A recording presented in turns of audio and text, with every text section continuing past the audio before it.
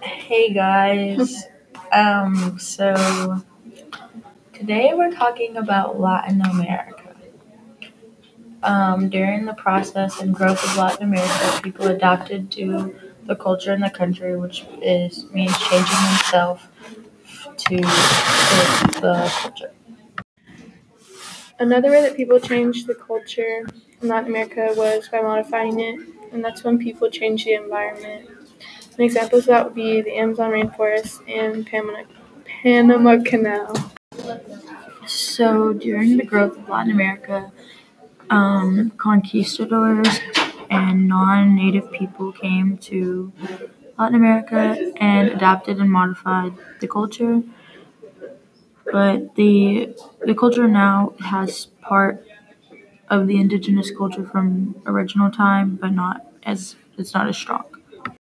So the Columbian Exchange had a big effect on culture because of spread of culture like languages, religion, and European and African cultures, and then introduction of new crops and livestock. But there was also bad things that came with it, like diseases and exploitation of workers and slaves, and a lot of the culture of the indigenous people was lost.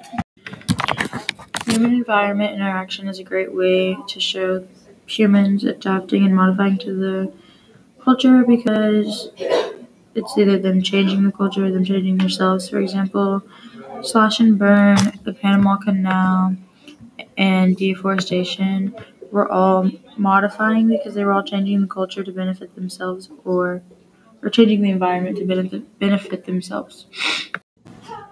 Slash and burn is an ancient farming technique that they use mainly in the Amazon rainforest, where they burn the forest down because when it grows back, it creates fertile soil, but soil exhaustion occurs soon after. So there's negative and positive effects of slash and burn. So deforestation has both positive and negative effects on the culture. One of the positive effects is economic gain from agriculture and ranching, and the negative effects are loss of habitats, loss of trees, and more carbon dioxide.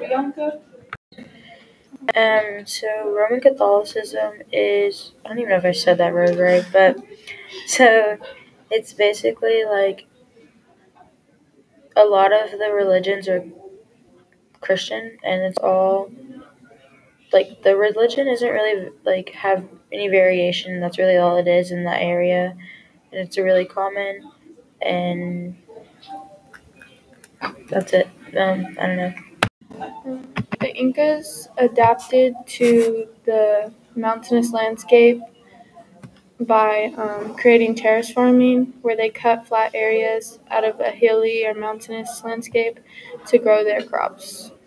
And They used it in Asia, but it helps decrease erosion and surface runoff, and it can be used to support crops that need a lot of irrigation, such as rice or beans. When the conquistadors came from Spain and Portugal, they brought their languages like Spanish and Portuguese. And in Latin America, those are two really common languages that they still speak today.